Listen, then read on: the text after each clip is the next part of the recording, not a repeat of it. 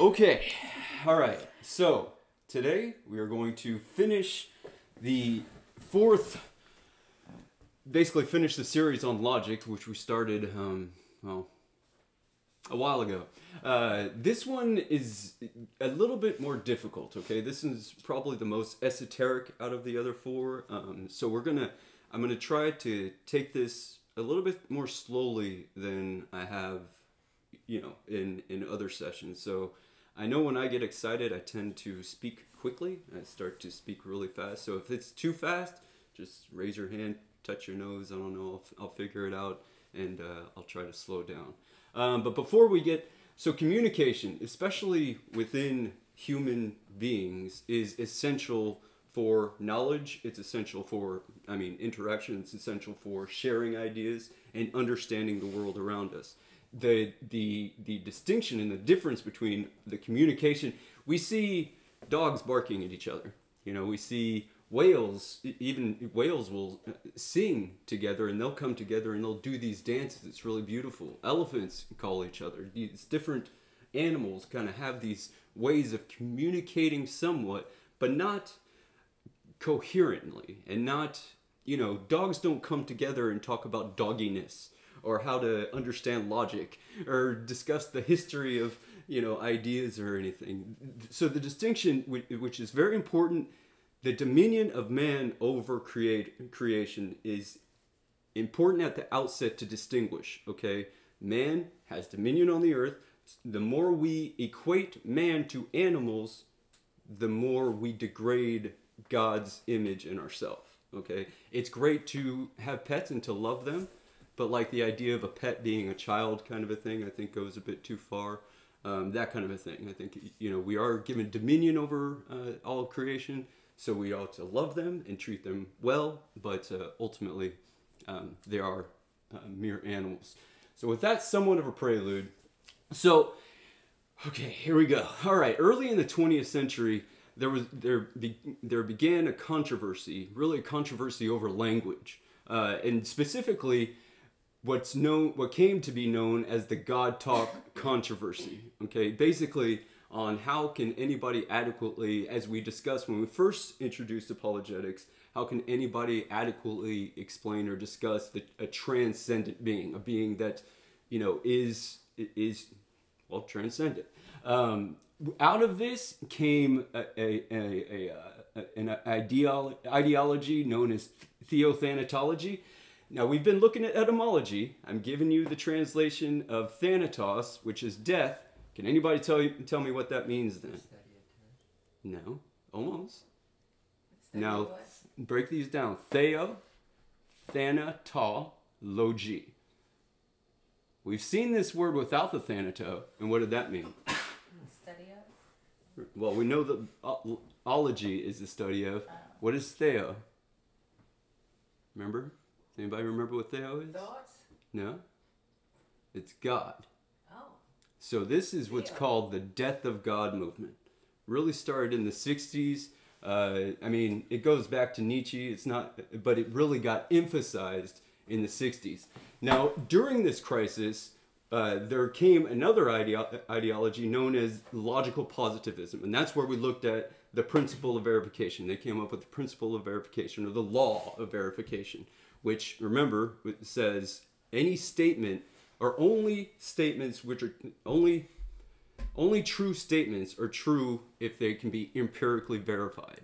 And what they're really trying to do is basically anything you can't know out of your sense perception isn't reliable. Okay, and we'll break that down.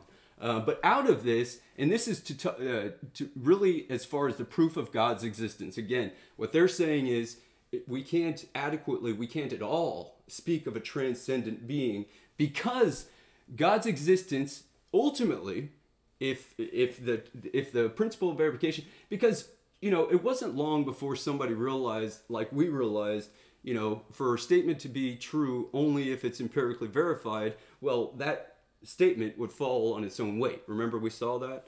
And that got realized, but this idea didn't die with that. Okay, it kept on continuing.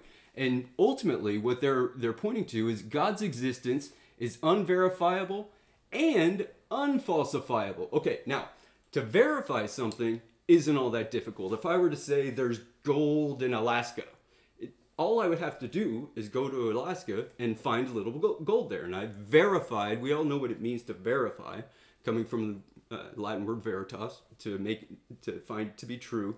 So it's easier to verify. Unfalsifiable is very important. A lot of Christians will be very confident in certain ideas because they're unfalsifiable. You can't prove they're not true. And we'll look at that here in a second. But it's important that we realize that just because something can't be falsified doesn't necessarily mean it's true. Okay? For example, if I were to let me think of something. If I were to say I believe in ghosts, and somebody says to me, have you ever seen a ghost? No, but I believe they're there. Have you ever, has any scientific equipment been able to pick up the existence of ghosts? No, but there's a reason for that. Ghosts hate scientists. So anytime anytime a scientist comes around with their equipment, the ghost takes off. And so, we can't verify scientifically that ghosts exist, but ghosts do exist, but, we have this problem. So it's unfalsifiable, but it's built into the premise, okay? That's what we call cheating in theoretical thought. If you set up in the premise that it can't be verified at all, that's just cheating. If I said there were men made out of green cheese on the other side of the moon, there's no way to prove that doesn't exist because the other side of the moon is always dark. That kind of a thing. So it's it's easier to verify empirically, but it's not so with logic. Okay, so it's easy to, going back to the gold in Alaska. It's easy to verify that, but it's not the same with logic. If a statement is contradictory, we recognize that, and that's not so difficult to realize. But with empirically, so with verifiable empirical data, again, let's go back to the gold in Alaska, and it's easy to verify that all I got to go is get one speck of gold in Alaska. But let's say I say there's no gold in Alaska. Now, what do you have to do? Somebody has to go out, start digging into Alaska to try to find some gold. Now, how much of Alaska would they have to dig? All of it. Every square inch of Alaska. Every tiny little bit. And now let's say, so they excavate the entire, state of Alaska. They're throwing it in their sieves, and they come back and say, we proved without a doubt that, there's no gold in Alaska. And I say, well, wait a minute. How do you know? When you were not up there, near Anchorage or whatever, when one of your guys, when they were, threshing out through the sift and everything, a piece of gold didn't fall down. You might want to go check again. And we can do this over, really forever. So it's much easier to verify empirically than falsify. So what they're getting at is, since we have no empirical data proving God's existence, therefore belief is merely emotive. Okay, so when I say I believe in God, I'm not saying anything about a being who exists outside of myself. I'm telling you how I feel. That's what they're saying, okay? And the way I'm going to illustrate this is an old friend of mine. I'm sure many of y'all remember him. He came to stay with us for a time. He was having some trouble, some issues in life. And he came to stay with us for a time. And this was shortly after Sarah and I became believers. And he asked me something to the effect of, we're talking about God, and he asked me something to the effect of, do you go to church? Do you read your Bible? Do you sing hymns? And I said, yes, of course I do. I find them very meaningful. And he says, well, I don't feel like I have to go to church, and I don't enjoy reading my Bible, and I have no interest singing hymns to God. And so for me, God does not exist. And I said, we're not talking about the same thing here. And he asked, what do you mean? And I said, what I'm saying is, the being who I'm talking about exists entirely apart from myself. So if that being exists, or if that being doesn't exist, all of my praying, all of my singing, all of my reading my books, all of my going to church doesn't have the power to create him. Okay? At the same time, if he does exist, all of your denial, all of your disinterest in going to church, all of your disinterest in the Bible doesn't have the power to annihilate him. Okay? So it's not, this is very important, and this is actually something we need to take into the church as well.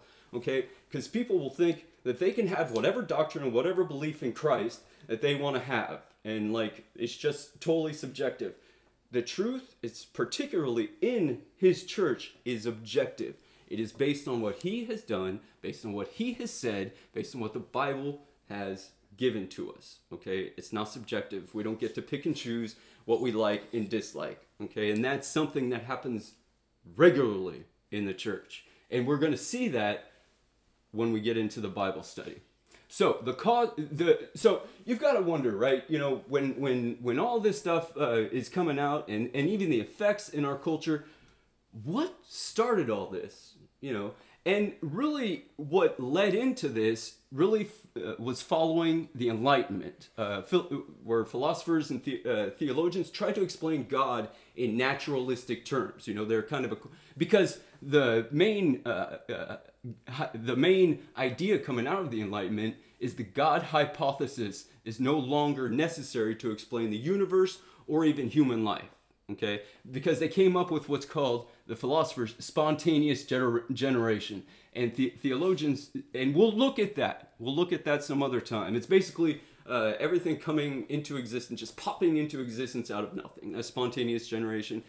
It's interesting because the scientists later said, well, that's silly. Nothing just pops into existence. So they came up with gradual generation, not spontaneous generation. Nothing can come from nothing quickly. If nothing comes from nothing, it's got to take some time. It's really interesting. Anyway, so the theologians in that day too started criticizing supernaturalism. So they would start taking every supernatural act out of the Bible and only see God only in naturalistic terms, only those which can be empirically verified. So Christ's miracles were the incarnation was done away with. His resurrection was done away with. Okay, and we'll kind of get to that because so what happened, even especially during the Enlightenment, many people started getting very militant against the existence of God, particularly the French encyclopedias of those days, which were largely written by a guy named Diderot, who called himself the personal enemy of God. Can you? Anyway, so in this vacuum is really where the God talk controversy started. Then the death of God movement, logical positivism, and all of that. Okay, now what happened after this and after the principle of verification?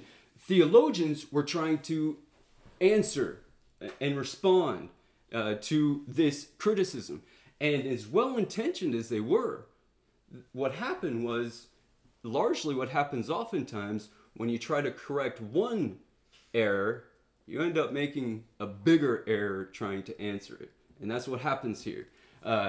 So what people started referring to God as is wholly other. Remember, we briefly discussed that at the beginning of our apologetics series.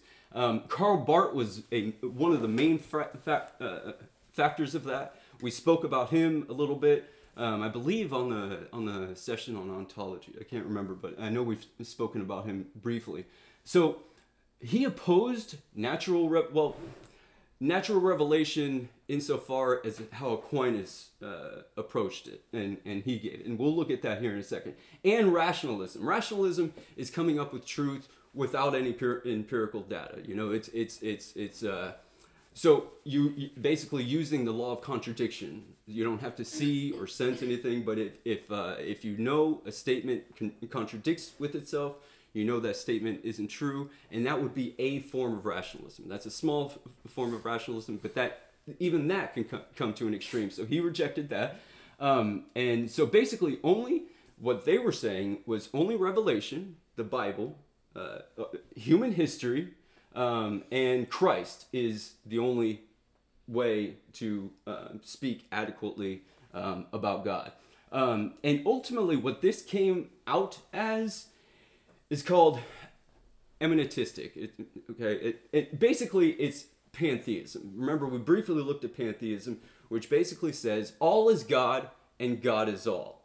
Okay? Now, if you think about that for a second and break that down linguistically, if God is all and all is God, then the term God ceases to have any meaning.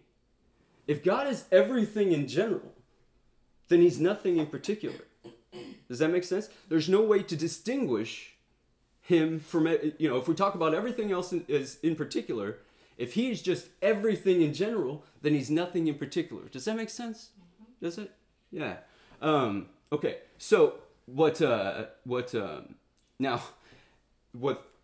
is interesting about this is the problem that these people encountered is, so what they would say is rejecting classical theism, classical Christian theology, is, so if God is wholly other, basically totally abstract, totally separated from us, and so we can't speak at all, intelligibly or coherently about him because he's totally other.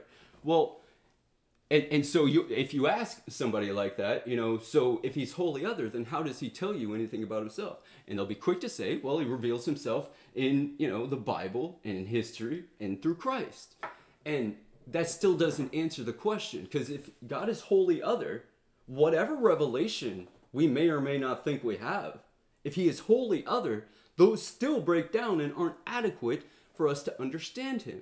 If we have no link to him, no matter what we call these supposed links, if we have no link to him, there are no links to him. If he is completely apart from us, the Bible isn't a link. If he's completely apart from us, the human history isn't a link. If he's completely apart from us, Christ is not a link. And that's crucial. Okay? And this has, that movement has started to turn. So, we're looking at a good shift, so to speak, in that respect. But there's still a lot of work to be done. What Karl Barth was, one of the things he emphasized as well, Aquinas came up with, here we go, here's some more Latin, analogia entis. So that's basically the analogy of being. Okay, so we're talking about the analogy of language. He's talking about the analogy of being. So, and remember, that's why we briefly kind of looked at the ontology on our second session. Okay, so this is an analogy. So a linking, a likeness, not a reflection, not a perfect mirrored image, but a likeness, a similarity enough between beings, the being of God and our beings, for there to have a link. Does that make sense? Yeah. Okay. So he was attacking that. But Barth's criticism makes God unknowable, which is what I was saying. If there's utterly no link, and if there's no analogy of being, if there's no similarity between us and God, we can know nothing about him. No matter Bible, no matter Christ, no matter history, no matter anything. Okay? And that's, again, this is crucial. Again, we are doing this so that we can see this in other areas down the road. Okay? And this is the only way I could kind of show you. So, now, if you think about, I'm sure none of y'all have seen the movie Cool Hand Luke. Do you remember Cool Hand Luke? Yeah. What was his name? Newton? Paul Newman he played Luke, which was the Christ figure of the movie. But one of the lines that came out of that was, what we have here is a failure to communicate. And it's just lasted, and it's just funny. I don't know why I wanted to add that. But so we also recognize that there are different languages specifically. Like if we were to go to, Russia, and I know no Russian, and the Russian knows no English, and let's say we're trying to communicate to each other, he just sounds like gibberish. And let's say, especially if they like tie our hands so we can't, draw anything or make some sort of impression as to what we're talking about. We have no means of communication. We're speaking two completely different languages. Where was I? But let's talk about even in our own language. Now, what? Because I know this is your favorite. What is that? What is Nana sitting on? Chair. A chair, right? Okay. Now, if you think about it, how do we see all these different chairs in the world. Now, every one of us has a different experience with chairs. Okay? Y'all are much younger than us. Mom, has seen far more chairs than we have, and maybe some which we wouldn't even categorize as chairs now, because they change so much from generation to generation. So, when I think of a chair, when I'm talking about a chair, I'm actually talking about something different than what you think about when you think about chair, because your experience is different than mine. Now, to the extent those experiences are different, we have miscommunication. Okay? However, insofar as but they're so closely similar. They're so closely like each other that the distinction is pretty much irrelevant. Even if there is a breakdown of communication, that's easily remedied with something like a chair. But it's important to recognize that even though we have different experiences, and so maybe we have a different idea of what these things are, we still have these similar links so close to each other that we can speak coherently to each other. Does that make sense? Even about something like a chair. I'm sure you enjoyed that. So also, like the word omnipotence, okay? Now, so that means all-powerful. Now, I don't know what all-powerful means. I've never seen that. But I do know what power is. And I've also seen gradations of power. I've seen, slight power, and I've seen great power. I've never seen all power, but at least there's a link there. I can take power and at least kind of imagine what all power would look like. There's at least that link. There's not an exhaustive link. I can't know that fully. I can't see that even in my mind. Okay. So real quickly. So this breakdown in language really didn't even start in the 19th and 20th century. This has been an ongoing deal. But this came to be more accepted. Before all of this, even the skeptics were convinced, and they saw theism as very realistic. They were very convinced by the cosmological argument, which, remember, we looked at briefly, the causal argument. So what he was doing was he basically defined three types of languages. There are three different ways to break down language. Okay, this isn't difficult. One is univocal or univocal. I don't know why people pronounce it that way. I like univocal. So this is basically a one-to-one relationship. All right. So if we both had the same experience with chairs and we spoke about a chair, it'd be perfectly one-to-one. Okay, they're the exact same. Okay. Equivocal language means the meaning of the term, so let's say chair, dramatically changes. And the way I've seen this illustration and I like, and so I'm going to use it, is I want to prove to you, and I've done it with y'all before, but I want to prove to you that cats have 9 tails. The way I'm going to do that is, with my first premise is no cat has 8 tails. Do you agree with that? Does everybody agree with that? No cat has 8 tails, right? Okay. So let's say I had 2 boxes. We have 2 boxes right here, right? We got a cat in this box, and we have nothing in this box. Empty box, cat, 1 cat in this box, right? So how many cats are in this box? 1. How many tails are in this box? 1. Okay. How many cats are in this box? 9. Okay. So if we add these two, so what we're going to say is this box has one more, so 1 cat has 1 more tail than no cat. Because again, the other box has no cat, right? So we take those So one cat has one more tail than no cat, right? So we take those, we add them together, we have one cat, and if you have one cat with one tail, and no cat has 8 tails, then QED, 1 plus 8 is 9. You see what happened there? Now what happened during that? The words. Yeah, the term no cat changes. Where in the beginning, it means the absence of a cat. Where in the end, it basically means the existence of, nothing having 8 tails. It's just cute. So that's one, and that's what's called the fallacy of equivocation. Okay, where you make them so differential where they cease to mean the same thing on other sides. But we do this with other words that we understand. So like the word cool really means cold to the touch or cooler to the touch, right? Well, we use this on all sorts of stuff, that shirt is cool. I mean, I'm not saying that shirt is cold to the touch, right? But we know that. But it does mean something completely different than its original meaning, right? Okay. And what Aquinas came up with is basically a middle ground, a happy middle.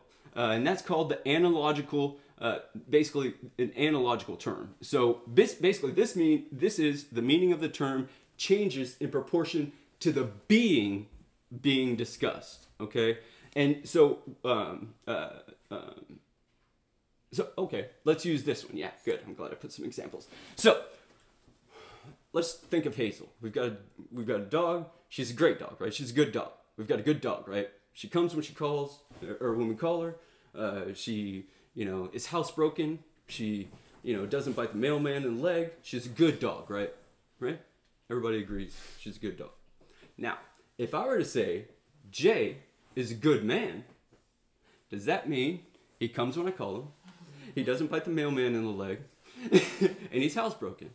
No, we all know those terms mean two different things, but based on the being, we understand the differences, right? A good dog, the term good with a dog is completely different than the term good with humans, right? Okay, we see that. So those are the 3 basic differences of languages. So same thing. Where I illustrated this before, if I say I love Lamb, and then I say I love Sarah, again, it's the difference of the beings being discussed. Okay. Okay, so the link to God, though, in particular, He has made us in His likeness, and thereby we can know Him fully, not fully, but not exhaustively. We can know Him fully, as full as that link is. We cannot know Him exhaustively. Okay, does that make sense? It's pretty much the breakdown. One of the things I wanted to mention during this, because again, the breakdown language is really important. A lot of people will ask, can God make a rock too heavy for Him to lift? Can anybody answer that? He can? Well, if He has the power to create. So he can create a rock. He cannot exist. If He has the power to create, He should also have power to lift the rock. Why would He? Why would He? Well, let's just say it's a hypothetical. Can He? Is he capable of making a rock too heavy for Him to lift? No. The ability of God and the omnipotence of God doesn't. So remember the law of contradiction. That would mean He would have to be powerful enough to create a great thing, but then not powerful enough to do anything about it afterward. That's kind of stupid. And that's not God, and that's a contradiction. See? It's important that we recognize these, because people will think they're, dropping the existence of God based on a silly idea like that. Okay? And people will find it very difficult to answer. That's fine. You just, we've got to think through these things. The way I want to conclude, Malcolm Muggeridge was a 20th century journalist. He was big in getting Mother Teresa well known, actually. He was a British man. He came to Christ later on. He was actually a British spy during World War II. But I wanted to share something he wrote, and then I wanted to talk about it for a little bit. It goes like this. This is towards the end of one of his articles. So the final conclusion would surely be that whereas other civilizations have been brought down by attacks of barbarians from without, ours has the unique distinction of training its own destroyers at its own educational institutions, and then providing them with facilities for propagating their destructive ideology far and wide, all at the public expense. Thus did Western man decide to abolish himself, creating his own boredom out of his own affluence, his own vulnerability out of his own strength, his own impotence out of his own erotomania, himself blowing the trumpet that brought the walls of his own city tumbling down, and having convinced himself that he was too numerous, labored with pill and scalpel and syringe to make himself fewer, until at last, having educated himself into imbecility, and polluted and drugged himself into stupefaction, he keeled over, a weary, battered old brontosaurus, and became extinct. Okay. Okay. What he's saying is, in the history of the world, people had to worry about enemies from without. I mean, you would have betrayers and everything within the nation, but there were always enemies outside the gates, so to speak, that you were always scared of. What he's saying is, what Western man is becoming is destroying himself. We are educating ourselves into imbecility. I know we've talked about this, and this is one of the examples, though. Our technology has advanced so fast, so quick, and any knowledge, though, is like at our fingertips, but we use these things for nonsense.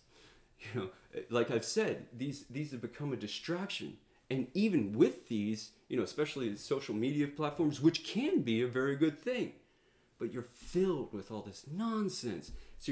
And we're just educating ourselves into imbecility. We'll see these great thinkers, these great philosophical thinkers. I can think of some that I'm not going to name, but that are they speak a lot of truth very eloquently, very great. But the breakdown of truth is devastating. So what they get wrong, and it's easy to miss the mistake. So we just take all of that great truth and don't take into consideration ultimately how that breaks down, and we accept it, and we just accept it, and that's imbecile. That's nonsense. We as we continue in this course of study in particular, and even especially as we look at the resurrection coming, we see ourselves in 2023, and we just think that's all there is. We just, phones have existed forever. We just take this is what we do. This is our life. This is our world. This is our existence. And we don't think outside of that. Remember, we were thinking about considering yourself and all of that. We need to take the whole paradigm of reality. Okay, we need to look at reality. We need to look at history. We need to look at our own experience through a true and verifiable lens. Okay, in particular, the Bible, but in also theoretical thought. This is going to help us recognize truth from falsehood from truth, and distinguish right and wrong. Okay, that's basically the breakdown. That's not too difficult, right? Are there any questions? Yeah? All right.